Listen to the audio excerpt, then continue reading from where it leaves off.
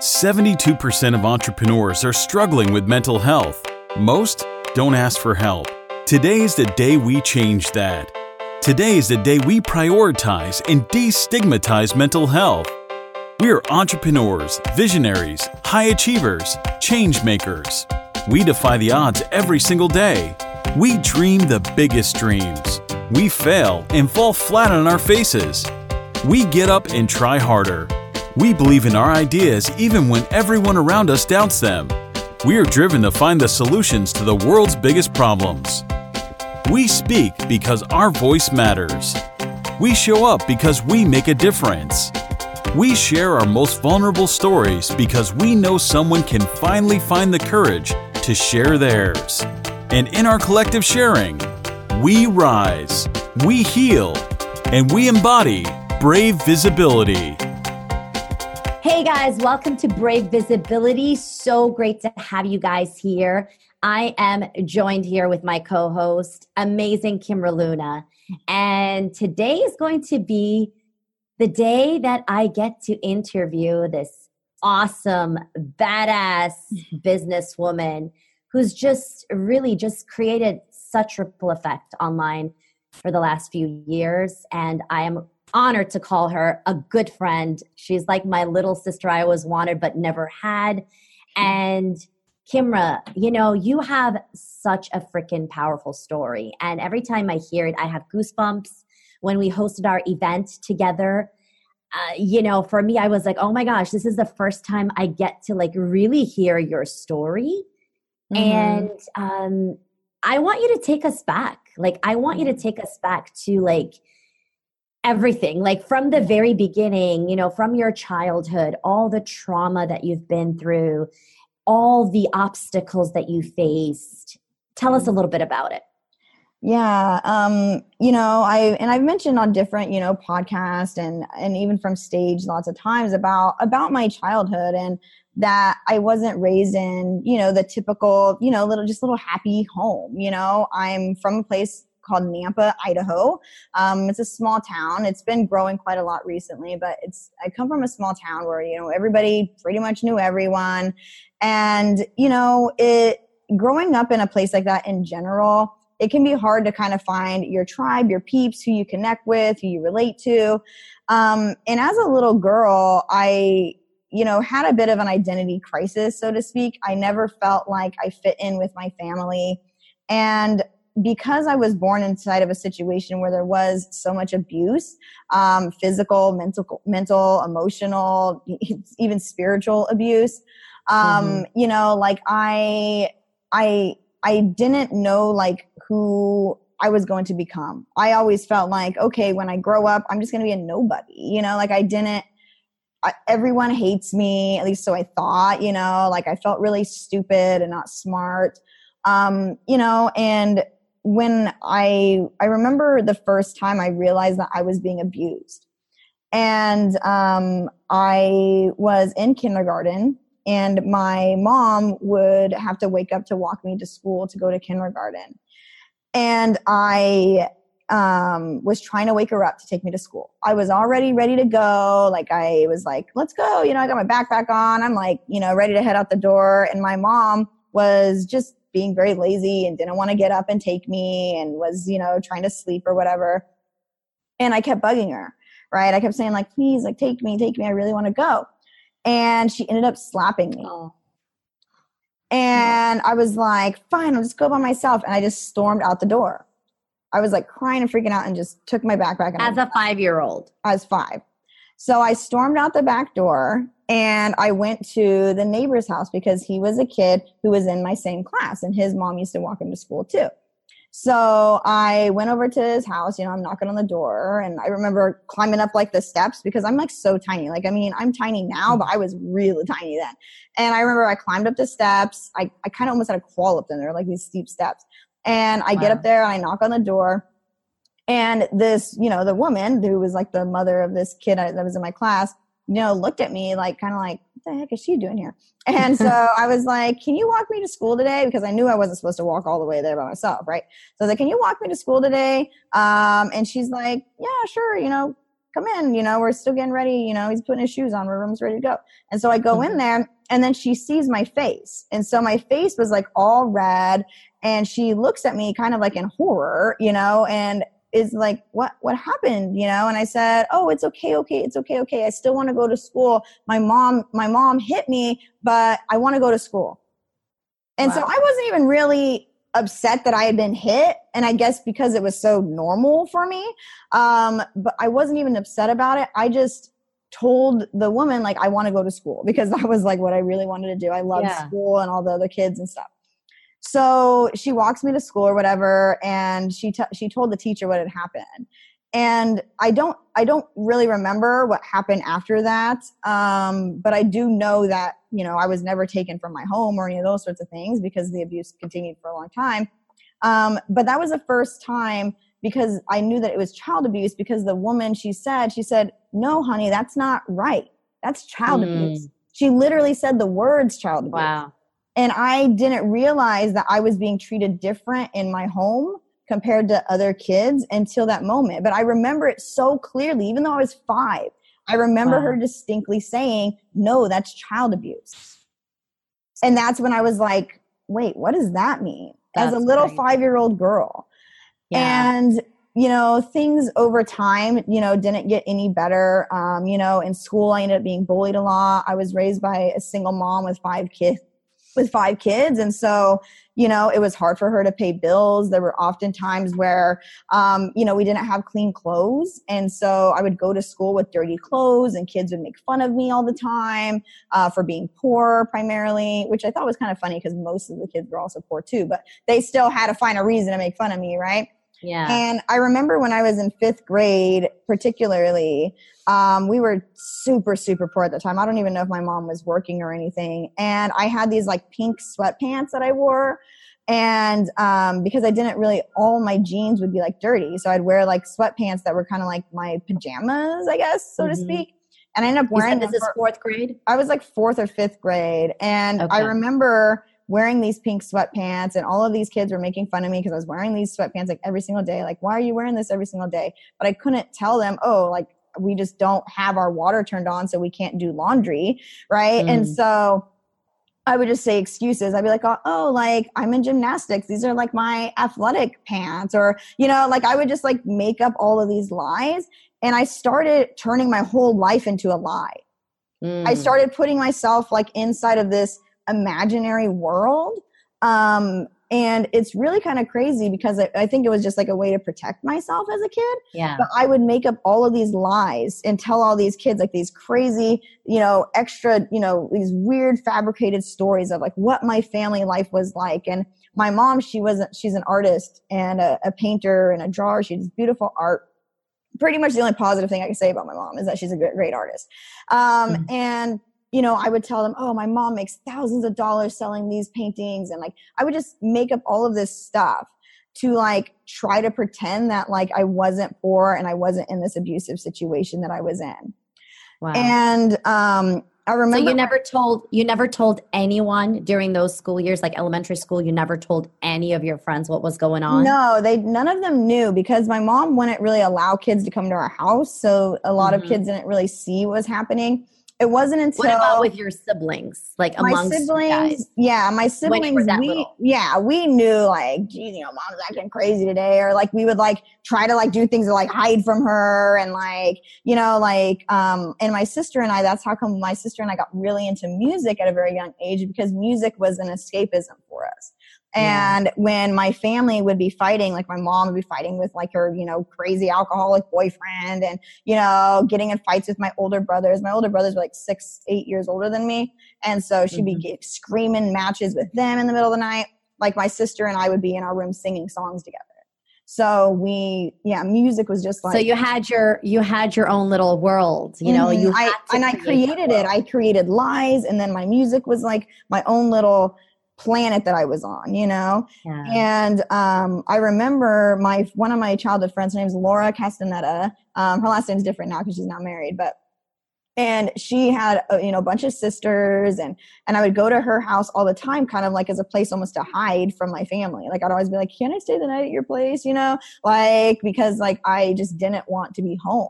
And so I was constantly my whole childhood trying to escape home. Then when I became a teenager, I found a really good escape from home, which was church. So I started going to church quite a lot. I had already gone as a little kid, but like my mom didn't really go to church. Like my family wasn't like religious, but I found other kids to go to church with because I wanted a way to be away from my house, like as much as possible. Yeah. And do something maybe be in a because I was positive like, at environment. least I'll have some friends or things like that. But it doesn't matter. The church kids, they were my friends at church, but then at school, they weren't my friends. At school, they didn't talk to me because like I was like the loser kid, you know? So, but it was a way that I could have some sort of sense of community, right? And so it was very, you know, I feel like there was just so many of these like little pieces of things that I remember. Like I remember not only traumatized by my own family, but growing up in Idaho, there was a lot of Nazis and racist people. And my family, which, I mean, you can't tell by looking at me, but like my grandpa is black, you know, my stepdad is Japanese, like my little brother's dad's like, you know, full blood Native American, you know, with the long hair and the braids and everything. And all my cousins are black.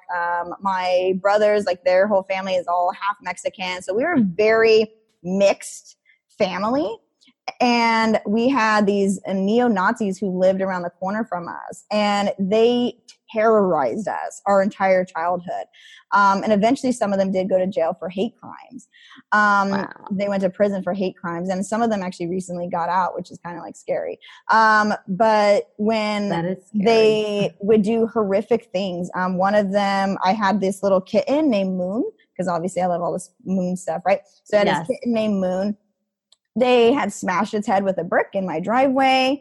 I came out to go find it in the morning, and there's my cat's head smashed. They hung our dog from a tree. They spray painted, you know, N-word lover across our house and swastikas on our home. They would get in huge brawls, like with my brothers and my cousins, like in our backyard. And there was one time where my sister and I and my youngest little brother, he was like a baby at the time. We were all like in my room, like hiding because there was like a brawl happening outside in our backyard. And I remember looking through the window, and they're screaming all these like racist things at us. And they had thrown these smoke bombs into the house. And my little brother, my sister, and I were just like choking, and we didn't know where to go because we couldn't go outside because there was all this fighting and stuff. And we ended up like choking, and you know, finally police came and like ambulance came to like help me and my sister out. But I still have dreams about that choking sometimes, of like, it was just terrifying, you know? So it wasn't like I was just raised in an abusive home. There was also kind of this terror happening outside of all this external stuff happening. I was like inside of this internal jail almost, where I didn't know how to express myself or be out there. And nowadays, you know, you would think, oh, Kimra's just like an extrovert. Not the case when I was a kid, right? Like I was very quiet, very timid. I was too afraid to even speak up because I thought someone was just going to beat me if I said anything that was on my mind. Yeah. And you know what just made me like, I'm just going to say something. It just popped in my head when you shared all this. I think one of the reasons you're so like one of the reasons you have so much empathy now is because you've been through so much crap. Yeah. You know, like you just know, like you've been through so much, and now you just have like so much compassion and empathy for people who are going through stuff. Because I mean, that's one of the things you're known with online, right? Yeah. Something happens and you speak out. You're like, this is not fair. Like, you know, something happens to the LGBTQ community and you're like, this is not fair. Something happens to the Jewish community. You're like, this is not fair. Something happens to the Muslim community. This is not fair. Yeah. And like, I love seeing that, you know, because it just really like, I don't know, it's something we need to see in our leadership, like that oneness, like we are one human, you know, race. Yeah. And I think seeing more of that, especially within the entrepreneurial space, is so awesome. So I honor you for that. So thank you. And I've always been a natural activist. Like there's the show The Simpsons, right? And Lisa Simpson, she is like the activist, always rooting for the underdog. And, you know, and I feel like it's something that's natural in me. I feel like I was just meant to speak up for people because as a kid, I wasn't able to even speak up for myself.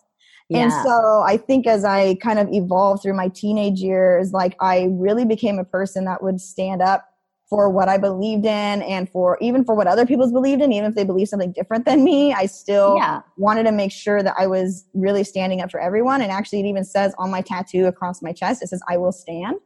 And I got that when I was 18 years old, because I believe in standing up for what is right and what is just. And it doesn't matter. People are very different than me. Like, it's just a big part of my purpose here. And I know my experiences as a child are what has brought me into activism, and what's made me even a mental health advocate, because now I as an adult, I was finally able to start getting, treatment and understanding what was going on. But as a little kid, I didn't even know like what mental health was. I didn't know like, oh, like you should take care of yourself, self-care. And a big thing that ended up happening to me when I was in high school, for one, I started becoming angry. So it's kind of like I had these phases where, like, as like a little girl, I was very, very, very quiet. Like, I didn't really move, and I kind of just sat still, and I just did what the teacher told me to do. And like, I didn't want to argue with anybody. Like, I just wanted to fit in. Like, I was just like, I just have to fit in with these kids at school. Like, because at my home, I didn't fit in. There was too much chaos going on. There was all sorts of abuse. I was molested as a little girl. My sister was as well, a younger brother. And so there was just all of this stuff. And then I had all this guilt for like not protecting my siblings. So like if my mom attacked one of my siblings, like I would feel guilty for not helping them. Like it was just literal chaos inside of my head. And so as I turned into like 6th grade, 7th grade, 8th grade, I kind of became angry. Like this was like Kimra's really angry phase, where I was just like, screw everybody. I hate all of you. Don't look at me. Don't talk to me. Like, I'm not going to listen to a damn word any of these teachers say. Like, I had this moment, and you were just fed up. You were just like, all done. These years of like, these years of microaggressions kind of probably built upon the other. Yeah. Right? I just couldn't tolerate being treated badly anymore. And I was going to tell people, like, you are not allowed to treat me this way. Yeah. And I love that. when I was in 6th grade, I was living in this house. I remember the house specifically because it had 50 roses that lined the perimeter of the front yard. And that's why I remember it, because there's all these rose gardens. And my mother started dating a guy, and she was never home with us. So basically I became the mother of my younger siblings. I had to bathe How old were you? them. I was maybe 11, 12. And I had to bathe them, cook food for them, make sure that they were dressed for school in the morning. And my mom would come in the mornings and like pick up my little brother to like take him to like a babysitter in the mornings. And then my sister and I would have to like walk to the school bus. But I had to make sure everybody was ready. Plus I had to do my own homework and do all my own stuff on top of that. I mean, it was like insanely stressful. And then my older 2 brothers, they were like hanging out with gangbangers. There were people with guns coming into our house. There were, older guys who were like older teenagers, like doing sexual things towards me and my sister. I mean, it was just complete. It was just, it's like, it just never ended. It was like, once I thought, because with my mom being gone, like hanging out like with, who ended up becoming my stepdad and stuff, I was kind of happy. Like I was actually kind of happy that I was taking care of everybody, because then my mom wasn't there to like beat us up. Right. So I was like, kind of like happy. And so I watched a lot of MTV, right? Because all music was like my outlet. And this is like when Spice Girls got really big. And I was just like, oh my gosh, like who are these badass chicks? They dressed all cool and like, funky. And I was like, who are these chicks? Right. And I remember them, I would watch all their interviews, right? They'd be interviewed by all these people because they were like so huge, right? They were like, the world's biggest band at the time, right? Yeah, I remember. And it was just chaos. Everyone was so obsessed with the Spice Girls. And I remember listening to them, and they're talking about girl power and feminism and like, like women can like achieve anything and like all of this stuff. And I was just like, really? Like that could really happen? Like I was like, oh my gosh, like I thought I was gonna be stuck in this crap forever, right? And so my mom had called me on the phone, right? It was just like a one, typical evening. She's like, oh, do the kids eat food? And I was like, yeah, I made some hamburger helper for them, because obviously what the hell do you cook when you're like 12, right? So I was like, I made them some hamburger helper. And and then she was like, okay, great. I'll see you guys in the morning or whatever. And she said, I love you, bye. And then I just said, okay, bye, and hung up. And so she called me back and was like, well, why didn't you say I love you and all sorts of stuff? And I said, well, according to the Spice Girls, you don't really love me. And, you know, according to all I love that. According to the Spice Girls. Yeah, like I was like, you don't really love me. And actually, I need to do like a whole keynote on just how I like the Spice Girls. And how they like changed my life. And anyway, so I had finally stood up for myself. I was like, the way you're treating me is not love. I see on TV how families love their kids. I see that the Spice Girls are saying like, no, like you deserve better. And sorry, I'm starting to get really upset because I just remember so vividly when it was, you know, it was Ginger Spice literally saying, you know, that like girls deserve the best. They deserve to be treated well. And it was just like such a pivotal moment in my life because I really needed to hear that. And I don't know what would have happened to me if I didn't hear that message from somebody who, you know, because I looked up to them because I was like, oh my gosh, these beautiful women, like they're so powerful. They're like taking over the whole world. And I feel like if I wouldn't have heard that, I wouldn't have been able to stand up for myself and stand up to my mom and say, no, like you are not treating me in a way that is loving. Yeah. And I'm not going to sugarcoat it and I'm not going to pretend like it's okay. Right. Yeah. I think that's like so powerful because it's like you took your power back in a way. Yeah. And I had to. I was just so done with it. And I couldn't tolerate the abuse that I was having from all different people in my life. My brothers were also abusive to me as well. Like, you know, threatening me all the time and like all of this stuff. And so it was like, I had to say something. And I just told my mom, I said, you don't love me. I was like, you physically hurt me and you don't protect me from any of this bad stuff that is happening to me. Yeah. So it was just, like I said, like, it's like every step of the way was just continued chaos. It just like didn't stop.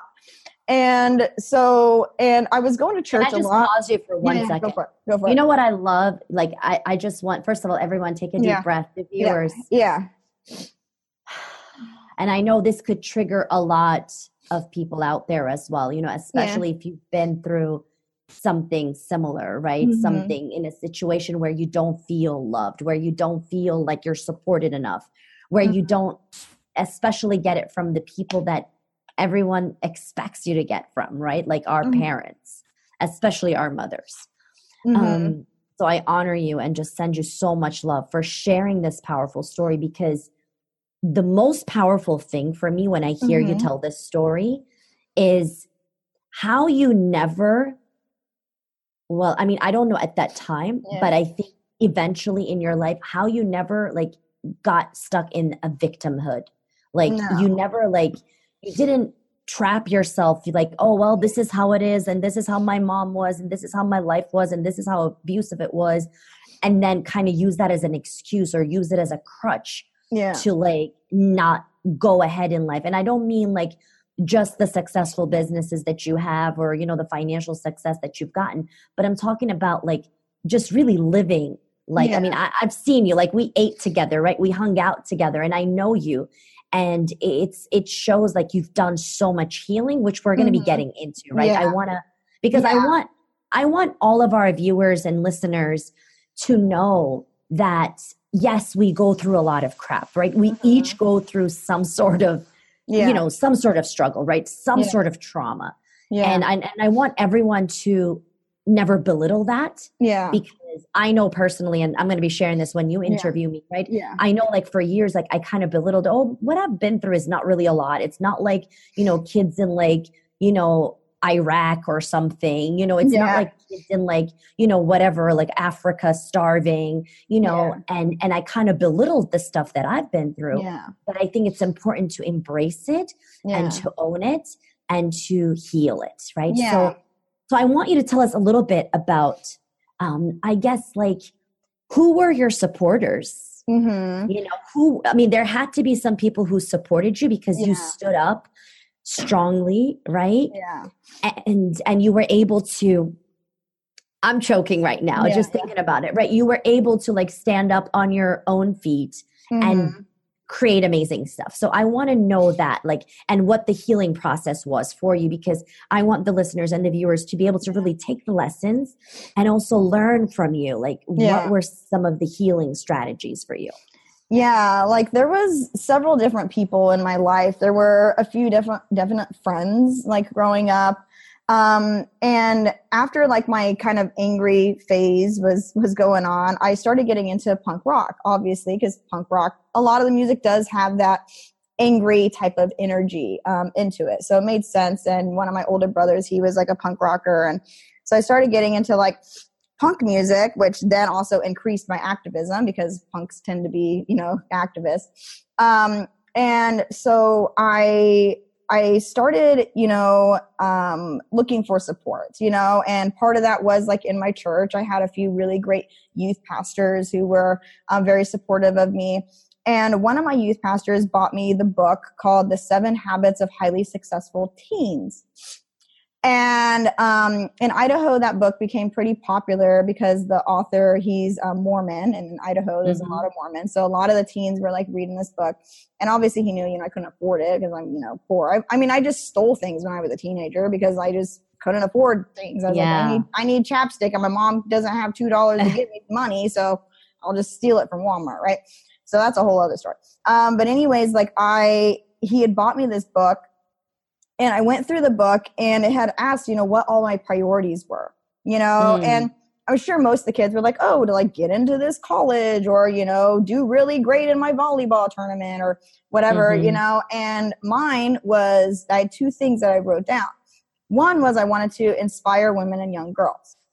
That was my number one priority that I wanted to do because I had learned, I had learned in church, you know, about like missionaries, like how it's important to support the world. I had learned on MTV from seeing Janet Jackson donate millions of dollars to charities. Like I had seen like you can help the world. So I really wanted to do something where I can help the world. And we are the world, we are the children generation, right? Yes. I remember the songs, you know, from Michael Jackson and all these people singing that, you know. And then my other priority was to not be anything like my family. And I remember being, and this was, I believe it was 10th grade, if I remember correctly. I remember that book and just being like, I don't think any other kids at my school are writing this in their book, you know, and like, you know, because a lot of other kids had it. And I knew at that moment that I was going to have to leave Idaho.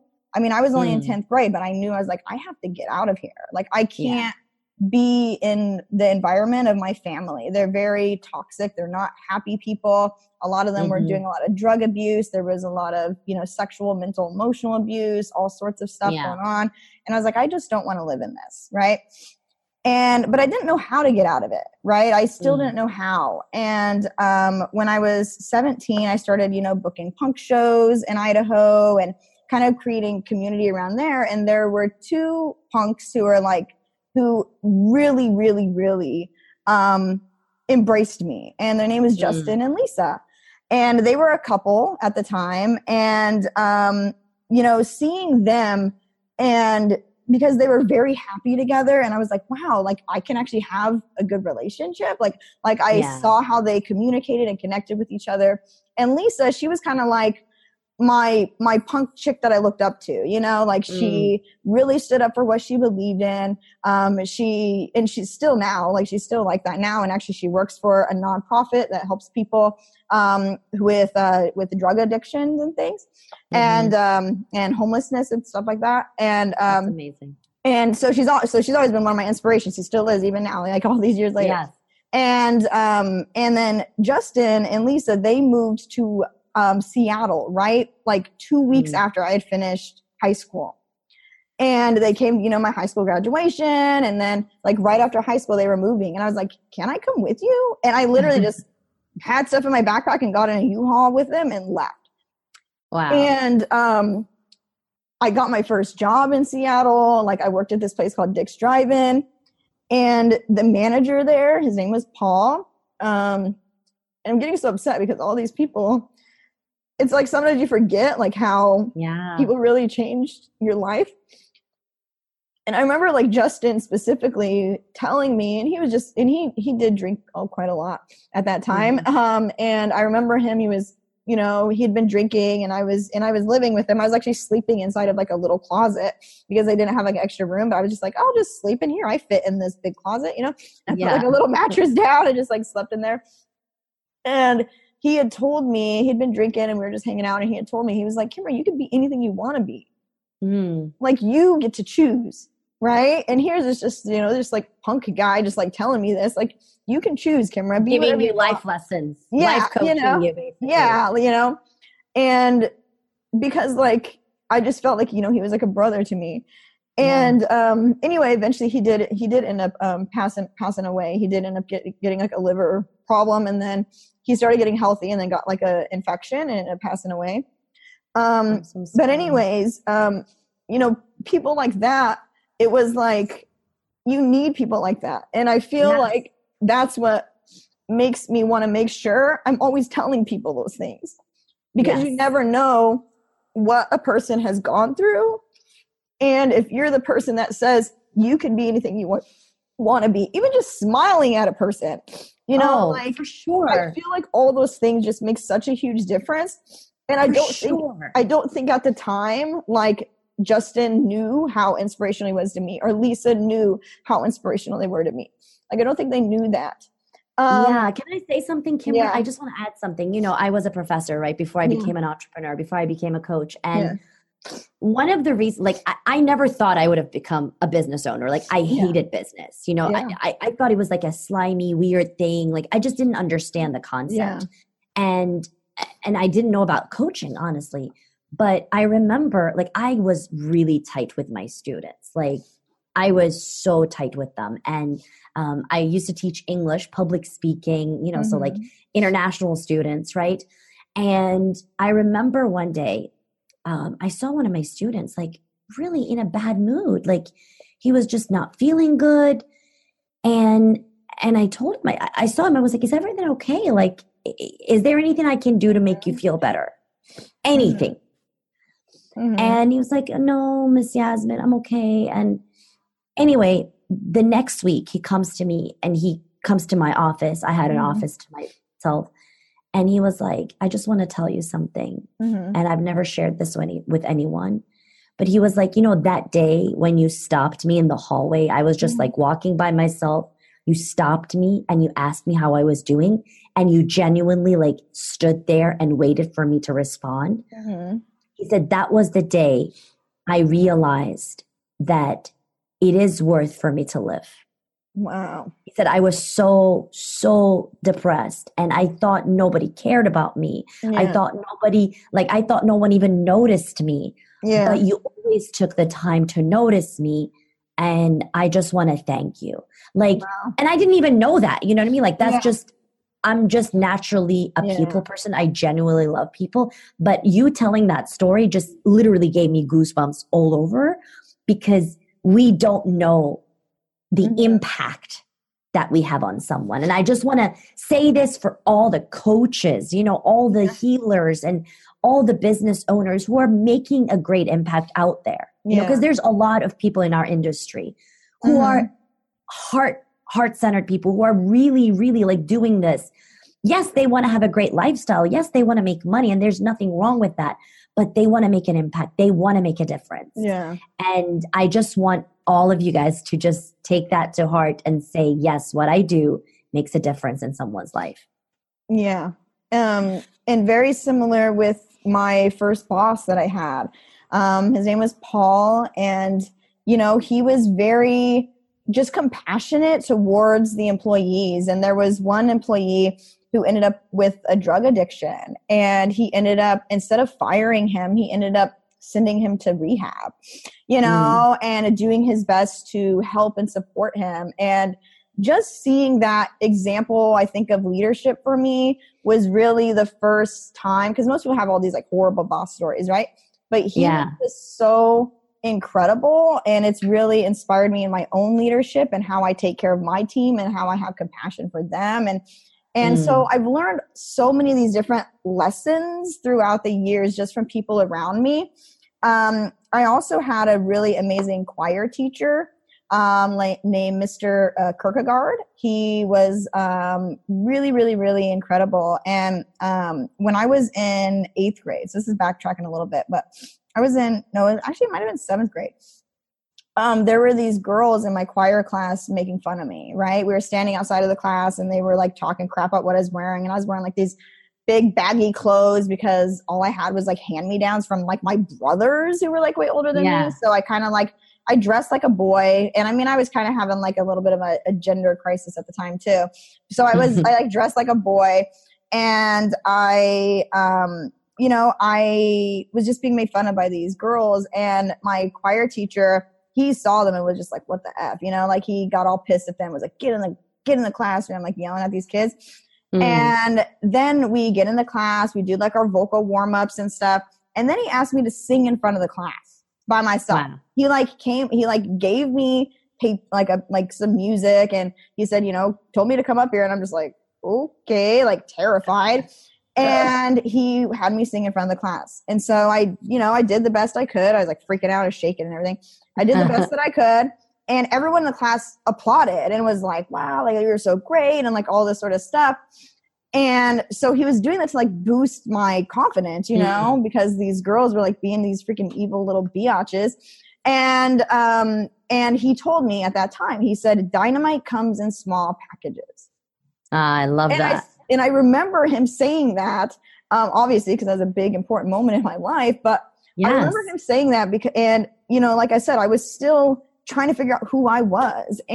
But what I am is I'm like this little tiny petite woman who has all these things inside of me. And he knew that it was going to come out at some point. I still hadn't let everything out yet. I still was in this kind of growing process. And he was such a great teacher. And I feel like oftentimes we forget that there's those people in our lives who did say those really amazing things to us, or who really were supportive of us. Sometimes we forget that they existed. We just think, everybody was so horrible to us. But even though, yes, I had a lot of people who were horrible to me, and actually there were even horrible teachers that I had, there's always the few that were just like, yes, like that was exactly what I needed to hear. That was the perfect timing for him to say that to me. I was really trying to come into my own, because when you're in 7th, 8th, 9th grade, you're just like, you're just finding yourself. You don't even know who the heck you are. And those were so important for me. Like all of those, different things I just mentioned, there's so many kind of these people that were so important for me.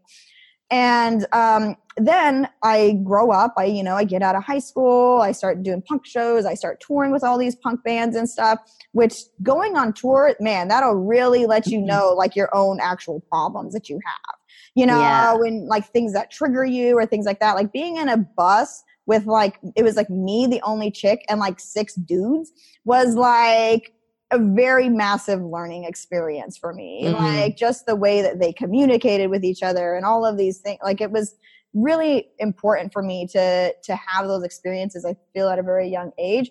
But anyways, like I just had to learn so much at a young age. And I'm so glad I was able to travel and get out of Idaho, because Idaho can kind of suck people in a little bit. And a lot of people, they just get really comfortable there. They don't really get out of their comfort zones, and they stay the same for like ever. They're like 55 and they're still complaining about the same thing they complained about when they were 18, and I had to, I got out of there. And that was really, I think, an important piece I want to talk about, because a lot of people were afraid to get away from those toxic people, right? And my own family happened to be those toxic people. And I've had people say to me, like, why don't you speak to your mother? Like you should just forgive her and all this sort of stuff. I said, just because I don't speak to her doesn't mean I haven't forgiven her. Yeah. Can you tell us a little bit about that? Because you spoke about that in our pre-chats. Yeah. So I think forgiveness is really so crucial to healing. Right. And when I first started my healing journey, I learned like you don't only have to forgive others, you have to forgive yourself as well. Yeah. And I started journaling because obviously I had a lot of mommy issues.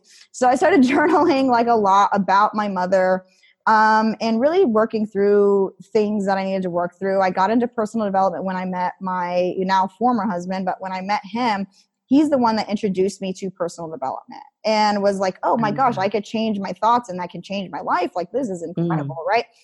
And would you say that was the beginning of your healing process? yes, very much Okay. so. Like meeting him was the very beginning of my healing process. And I had actually, because I was in the punk rock industry and I had been raped by someone who I had, booked a lot of their shows, and someone who I thought was a friend. And I had been raped at a party that was after a concert in LA. And I kind of started getting out of that industry. I'm so sorry to hear that. I just want you to know that, like, that means so much that you share, because it's something that so many women want to be supported in, Mm-hmm. So I just want to honor you. I just want to take a moment to honor you, because that's not easy to just come on video and share. Yeah. It's not. And I'm starting to get more used to it, I think, because a lot of people have been asking me, like, why do you have PTSD and like things like that? Because I have been starting to mention this a lot online. Yeah. And it's just it's a compound of a lot of experiences. And the compound effect. Yes. And when the rape happened, I was so lost, so confused. I had nowhere to go. I had no support system, because all of my friends were friends with this person who had done this to me. I had nowhere to turn. He didn't even live in the same state. How was I even supposed to go to the police? I mean, he was gone. Where do you go for that, right? Yeah, he was literally gone the next day. So I didn't really know what to do. And I was really lost, and I was just, hanging out with some of my friends and things. And I ended up meeting my husband. And he introduced me to The Secret, and some of the core things I started learning when I started reading personal development books. Like I read The Power of Your Subconscious Mind, and I just started reading like all the books. Like I just got obsessed. Yeah. You're like, give me all the books. Yeah, I need to learn everything about my mind, right? Because I knew that was my biggest problem. I was having panic. I was having panic attacks at the time. My mother had just told me that she had cheated on my stepdad, which really terrified me, because my two younger siblings, he was kind of like the support. He was the one that made the money. So I was like, if he leaves her, like what's going to happen to my siblings? And so I was having panic attacks almost on a daily basis. I had high blood pressure. I was sick all the time. I didn't even know how to communicate with people. I was just all sorts, right? And I met who then, of course, was my soon-to-be husband, but I had met him, and he introduced me to all of this stuff. But one of the core things that I found out of reading all of the personal development books is forgiveness is the key to everything. The key to all of the healing is forgiveness. And it's not just forgiving the other people that may have harmed you or done something to you. Mm-hmm. It's also forgiving yourself. Yeah. And that that's self-compassion, right? Yeah, I'm still working on that. I've been doing I don't think we ever arrive, right? No, I don't think so either. I don't believe in that. Like, so many people will say, like, because I'm a high performance coach, right? So I work with people in personal growth. Like, it's really life coaching on steroids. Yeah. But like, some people will be like, no, I've done enough of that stuff. And I'm like, I don't think we can ever do enough of it. Like, there's never enough personal growth. Like, it's a continuous journey till our last breath. So yes, I agree. And so anyway, so I started on this forgiveness journey. I started journaling a lot about my mother and my family and my past and all the people who had harmed me in my past. And, I didn't have the money to get therapy, like proper therapy. So I became my own therapist in a way. I was really starting to coach myself and work through a lot of things. And then I became pregnant with my first son, right? And this was by far, finding out I was pregnant was the most terrifying moment of my entire life, which I know sounds crazy, but I was so scared that I would become like my own mother that I was like, I need to have an abortion. I cannot have babies. Like, there's no way I could possibly do this. I was like flipping out, right? And I had already done about 2 years of personal development at this point. You think I would have been like, I can do this. Like, but no, I was so scared because I was like, her DNA is in me, like I don't know, like people would say like, oh, with parenting, you just follow your instincts. I was like, my instinct is to harm. Like, that's not a good instinct, like, how do I get rid of these instincts? Like, how do I do Because you haven't seen a role model, right? Like, you haven't seen someone demonstrate. Yeah, Yeah. it was so scary to me. And, you know, I had been with my husband for about 2 years at the time when I'd gotten pregnant. And so he was like, no, like, I really want to keep the baby. I feel like we can do this. Like, you know, and so I'm just like, okay, I guess I'm becoming a mom now. Right. And Yeah. becoming a parent is like the fast track to like personal development and healing. Like you have to heal, like, in order to be a great mother, in order to not scream and yell at your kids every day, in order to, you know, not, you know, try to punish them for no reason, in order to, you know, like there was so many things that I had to work through during that pregnancy. And so it was like an 8-month, like, crash course of personal development. I started studying more energy healing and Reiki and all these other spiritual practices, and connected with parenting books, angels. Oh, I read like all the parenting books, and I had not just what to expect when you're expecting. No, I started a vegan mommy Facebook group. I started my own support community because I had no support. I was on welfare. I was living in my in-laws' house. I didn't have a car. I didn't have like any means to like even go get a proper job. Like, I was just like, what the heck, you know? And so here I am, pregnant on welfare, and I'm just like, I'm going to start my own community. So I started a mommy Facebook group, and I ended up. And that was like your first official, like, I guess, entry into the entrepreneurial space, right? Well, I had already had like a booking agency before, so I booked concerts before that. But this was more like, it's like I wasn't even thinking about it as a business. I was just like, I just want to support all these women. And I didn't end up turning it into like a mommy blog until like 6 years later or something, like way later.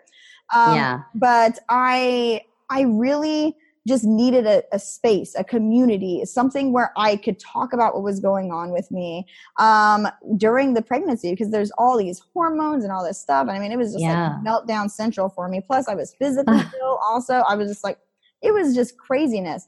And luckily I had saw this woman. She was a midwife in training. Her name was Tammy Fletcher. So if anybody wants a midwife in Southern California, Tammy Fletcher is her name. She's amazing.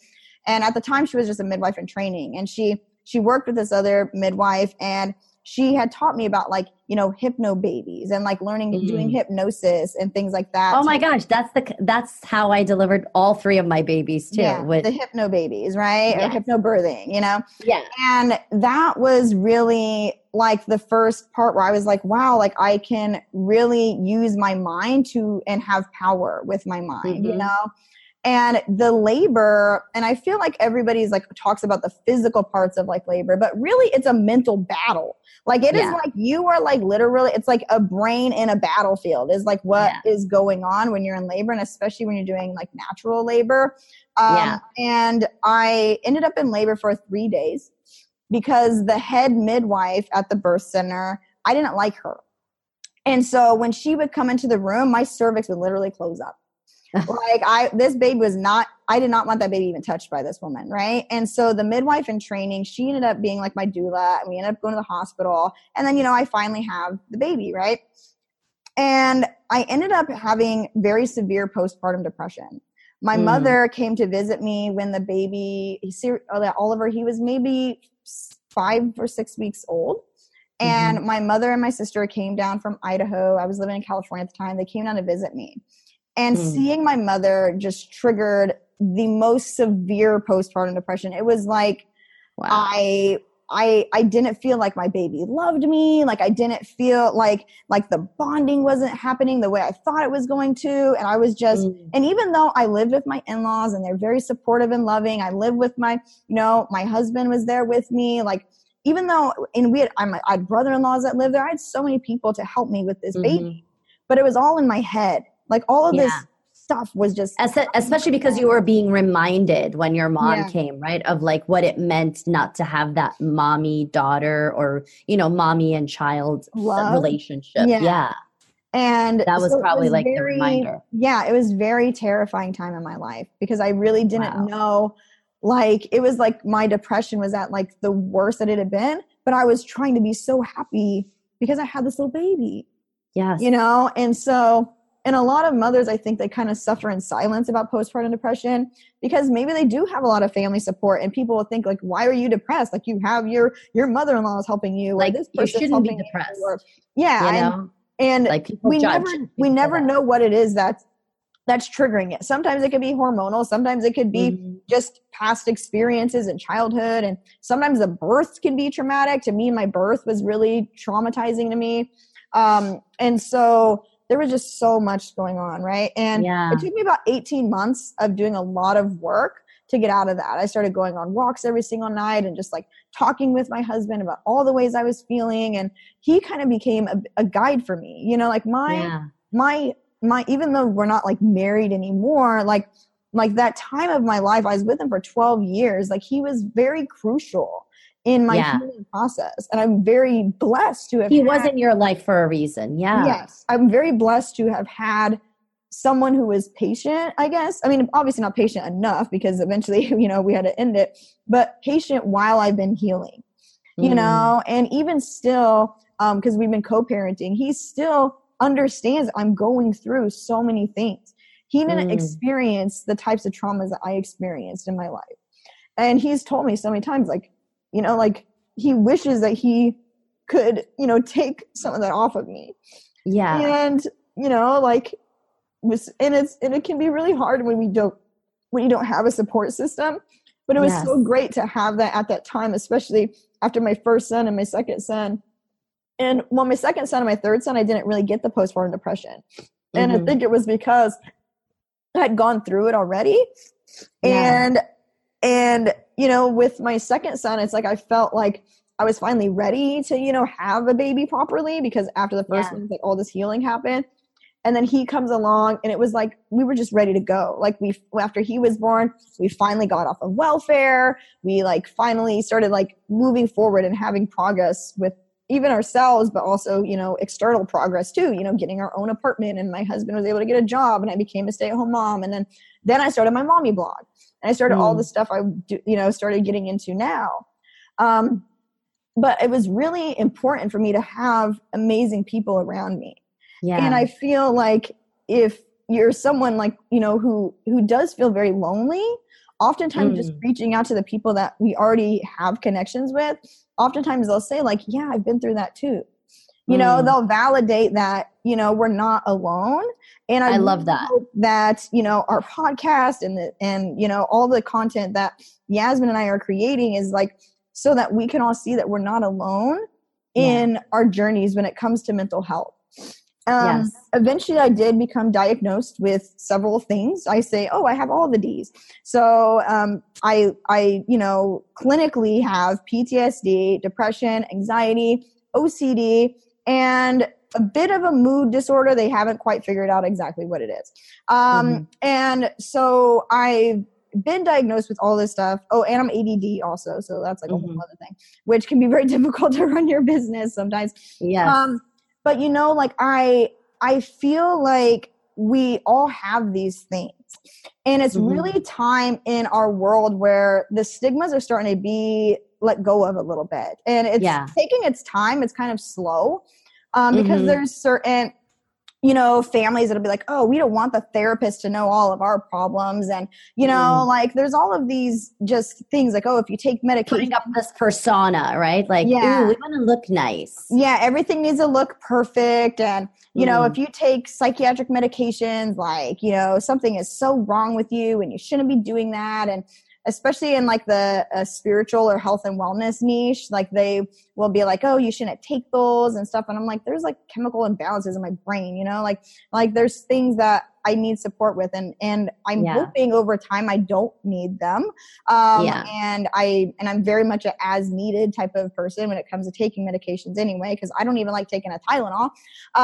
But, you know, I feel like it's finally time for these things to start dissipating. And when it came to like all the forgiveness stuff, you know, that has always been the core to everything for me. Like that's really my truest way that I show self-love to myself, is to forgive myself when, say, maybe I do have a meltdown and I yell at one of my kids.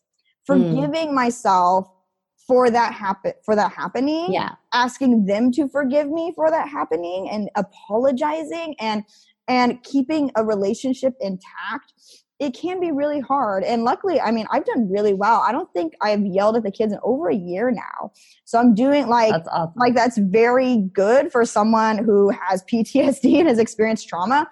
There is a parenting book that's called like How to Parent with PTSD, which I'm probably going to end up writing that book.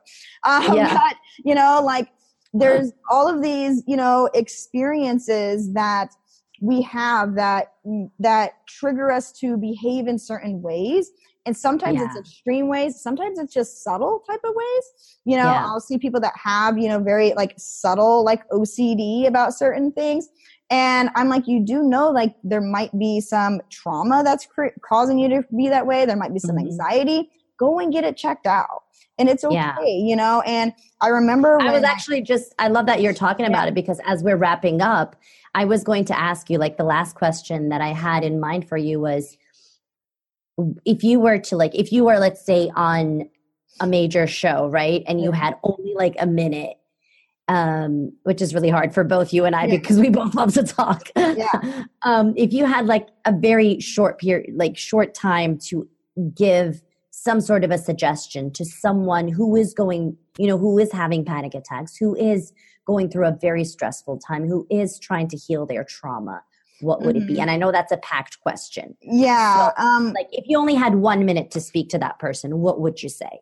I would say look for all of the alternative medicines that can support you. Look for all of the traditional medicines that can support you.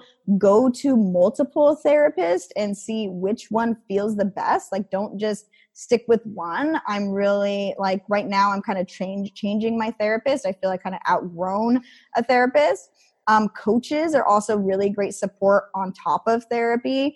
I feel like there's a lot of people who think just going to a coach is going to be the solution, but oftentimes someone who is a therapist who, you know, that's what they went to school for and became that for a reason. Totally agree. Totally agree. I feel like they're complementary to each other, and you kind of need both in a way, because oftentimes a therapist will be more of like the talking and that sort of thing, but a coach can also help us then process those things. And I was very blessed to kind of coach myself. You know, it's kind of like I had to learn because I wasn't able to afford therapy. And because when I was on welfare, I was on, you know, like the state government, you know, medical, you know, plan. And they would only send you to therapists that would just like give you your medication, but they wouldn't actually talk with you. Talk to you. Proper therapy. So I wasn't really able to get the proper therapy. So I had to go out and do it myself.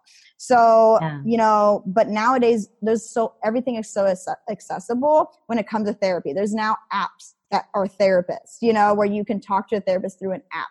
So I don't feel there's any excuse to not go and look into what's going on. And it doesn't mean you need to be diagnosed. It doesn't mean it needs to be something like, oh, this is so severe, you need to take medications or something. But it can be where you go out and you look for that support. And then the other part of that would be find the support system around you already. And if there isn't one, create it yourself. If there's not a meetup group for, you know, women who had, you know, experienced traumatic relationships, start one. Be the facilitator, you know, because that's what I had to do. I love that you're saying that, because that's exactly why we're doing this, right? Yeah. I've had a lot of people come to us, like even when we were announcing, like we're doing this Brave Visibility podcast and we did our event first, right? And we're doing this and it's about mental health. It's about showing up bravely. It's about being visible even through, you know, the loss or anxiety or, you know, whatever you might be going through in your life. And we've had people tell us like, well, you guys are not mental health experts. You guys are not therapists. You're not psychiatrists. And we're like, absolutely not. That's right. Yeah. We are not. But we're mental health advocates, and we want to bring this to the table because no one is willing to bring it to the table because they are hard stuff. They are things that are not easy to talk about. Yeah. You know? We spoke about this. Like sometimes we do podcast interviews. We can't sleep that night. You know, it's hard. Yeah. But the thing is, imagine like when people are listening to this, right? Imagine the effect and the ripple effects. And that's really the whole idea, you know? And I think with that, we're going to wrap up. Kimra, thank you so much. I just want to honor you. I want to just send you so much love. And I know the audience just appreciates you sharing so vulnerably and just so openly because you know that our voice matters. You know that your story will hopefully inspire someone who might be going through a very difficult time, and for them to say, you know what, my circumstances don't define me. My circumstances are not going to determine how far I go in life. And this is not where the story ends, you know? And that's really the message that we want to get out there. So any last words that you want to say about everything, or about the Brave Visibility movement in general? With Brave Visibility, you know, because of all the things I experienced, obviously that makes me very passionate about mental health. You know, I'm currently, you know, been going through a divorce for the past 2 years. You know, that affects my mental health of my kids. That affects my own mental health. That, you know, affects, you know, my ex-husband's mental health. It affects everything when there's a big change or shifts in our lives. And owning a business and the business starting to have success, that's a big change, you know? And so all of these things start coming up for us. We really start hitting these kind of what some people call like upper limits, but sometimes upper limits are actually triggered by mental health things, not just mindset things, but mental health things. And so, you know, in creating, you know, Brave Visibility, creating the podcast, creating our, you know, our circle, our Patreon circle, like, we really want to be able to be the facilitators, because I think that there isn't really anyone who's been stepping up and facilitating in this type of manner, particularly for entrepreneurs and freelancers and like the side hustlers, you know, and I'm so grateful to be able to have a platform to share my stories, and throughout all of the podcast episodes, even more of the stories from Yasmin and for myself as well about the experiences we've gone through.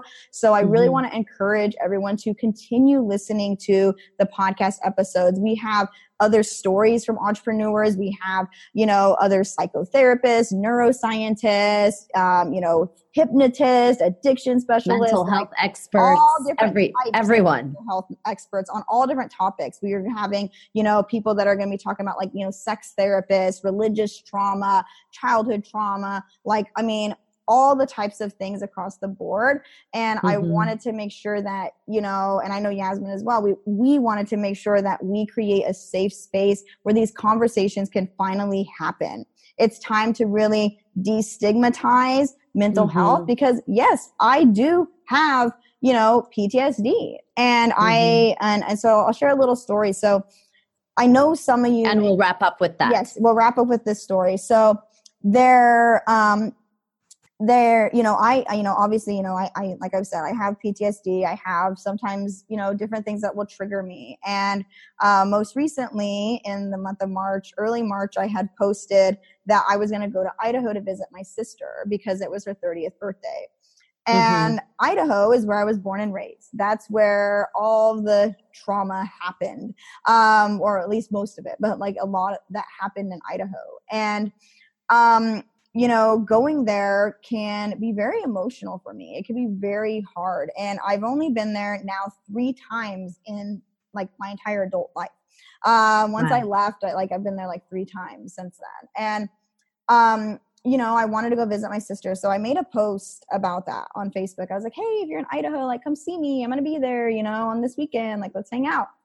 And that night I ended up having a really horrifying nightmare about an uncle who had molested me.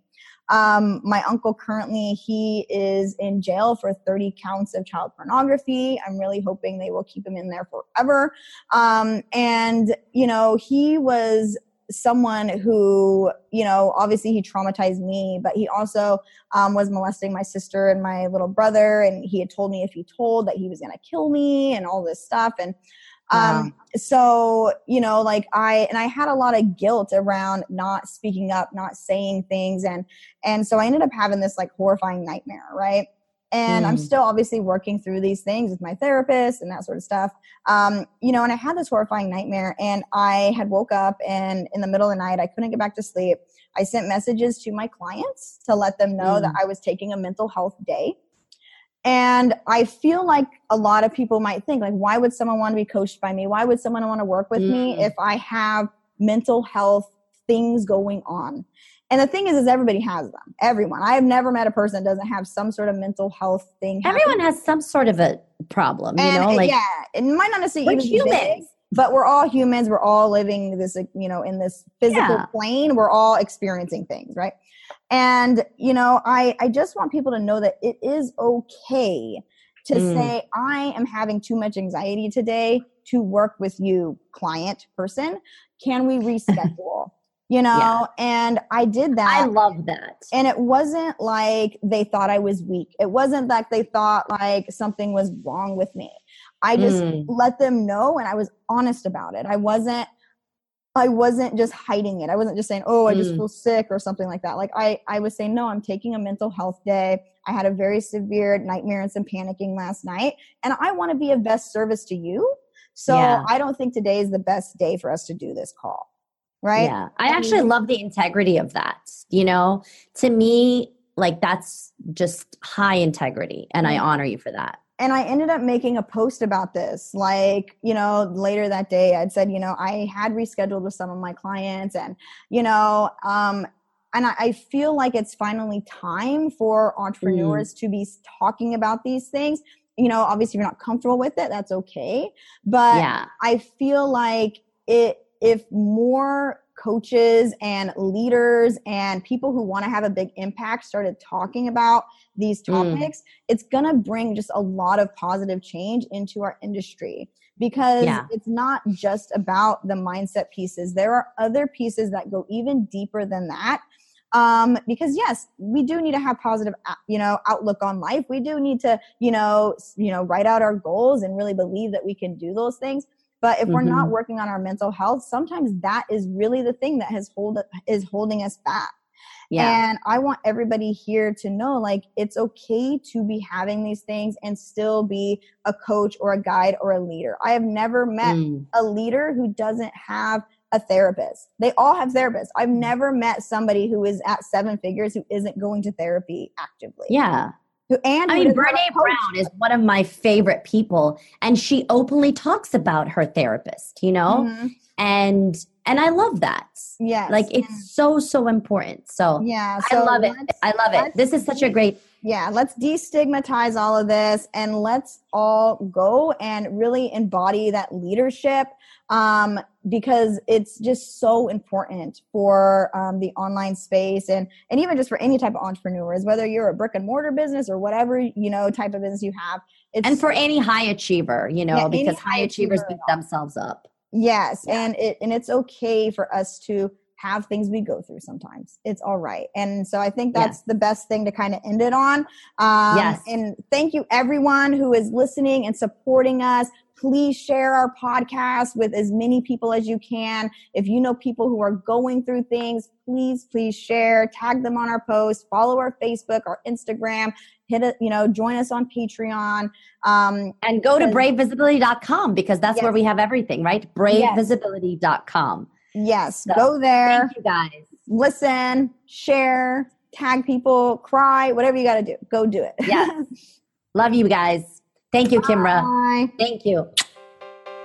Thank you for lending us your ears. Please subscribe, rate, and leave a review so we know we're not talking to ourselves. If you loved this episode and would like to dive deeper into healing your mind, body, and soul, make sure to check out bravevisibility.com/circle to join our membership. Every month, we'll provide you with new trainings and resources on maintaining a healthy mind, and most of all, a safe space to share and grow. Go to bravevisibility.com/circle, where you can have full access for $20 a month. Remember to use #BraveVisibility when sharing this episode online. Follow us on social media at Brave Visibility and catch us on the next episode. Till then, live bravely.